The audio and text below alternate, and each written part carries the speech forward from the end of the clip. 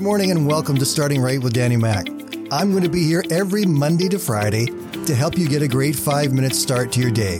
So grab your cup of coffee, sit back, relax, and let me help you start your day right. Our society has gone through a tremendous amount of change, particularly over the last 4 or 5 years. It's very difficult seeing some of those changes. The societal norms that are currently trying to be pushed just don't make any sense to me. The perspective on law enforcement and not having to be held accountable for one's actions. The attempts to redefine gender and enforce those same issues upon children. And so many other issues. It really shouldn't surprise us, though. The Bible tells us that strange things are going to be happening when things come towards an end. But as Christians, we need to come to grips with what these shifts are now, and then know what we can and should be doing about it. I recently heard a pastor give a list of 4 things that have shifted dramatically just in the last few years. He said that we now live in a post-Christian culture, both in Canada and the United States. Christianity has been pushed out. People who believe in Jesus Christ and his gospel are in the minority in both of those countries, and it's certainly not something that's being upheld and pushed in our governments. The second thing he said that we live in a post-family culture. The percentage of children who are living with both of their original parents today is only 46%. The third thing he said is that we live in a post-relational age where technology has taken over for relationships. All you have to do is watch a group of teenagers walking down the street. Rarely are they talking to each other. Almost always they have their iPhones out in front of them and they're punching buttons in, posting messages to one another. It wasn't too long ago I saw a couple in a restaurant who sat across from one another, texting each other instead of having a conversation. I know they were texting because I asked them later. I happen to know them. And the fourth thing is one that's really troubling. We live in an age where disagreement equals judgment. If you don't agree with somebody, it means you hate them, you're judging them. And that's just nonsense. If that were the case, there are many times that my wife and I would be hating each other. But we don't. We love one another. We disagree, but we love. You see, there's stuff happening around us that just doesn't make sense. But God gives us a message that's most important for us in the midst of all of this right now, that we can't forget.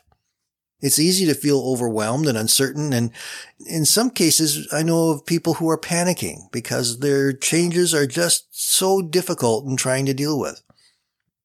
But as Christians, here's where we are in our walk with God. First of all, in 2 Timothy chapter 1, verses 7 and 8, we are told that God has not given to us a spirit of fear, but of power and love and a sound mind. Therefore, do not be ashamed of the testimony of our Lord. God's not one who gives us fear. He gives us his word, his promises that are in his word, so that we can live them and hang on to them for ourselves in the midst of everything going on. And not only do we hang on to them for us, but we are able to share them with people around us. There are people who need hope. And they're not finding any hope in the world as it is right now. The only hope that there really is in Jesus Christ. So our words, what we say, and what we do are all that much more important. Over in Matthew chapter 5, verses 13 down through 16, it says, "You are the salt of the earth, but what good is salt if it's lost its flavor? Can you make it salty again? No, it'll be thrown out and trampled underfoot as worthless. But you are the light of the world, like a city on a hilltop that cannot be hidden. No one lights a lamp and then puts it under a basket. Instead, a lamp is placed on a stand where it gives light to everyone in the house. In the same way, let your good deeds shine out for all to see, so that everyone will praise your heavenly Father." To be salt means that we add flavor. And salt was also used as a preservative.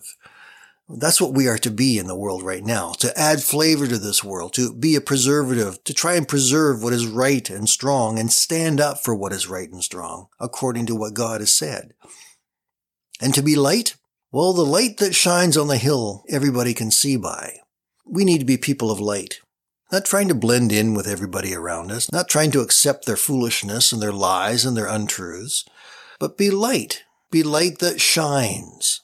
Let people see truth in us, and let God's love shine through us.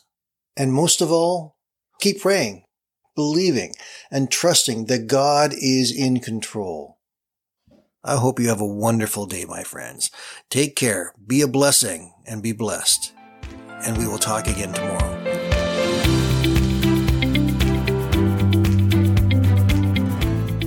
Thank you for listening today.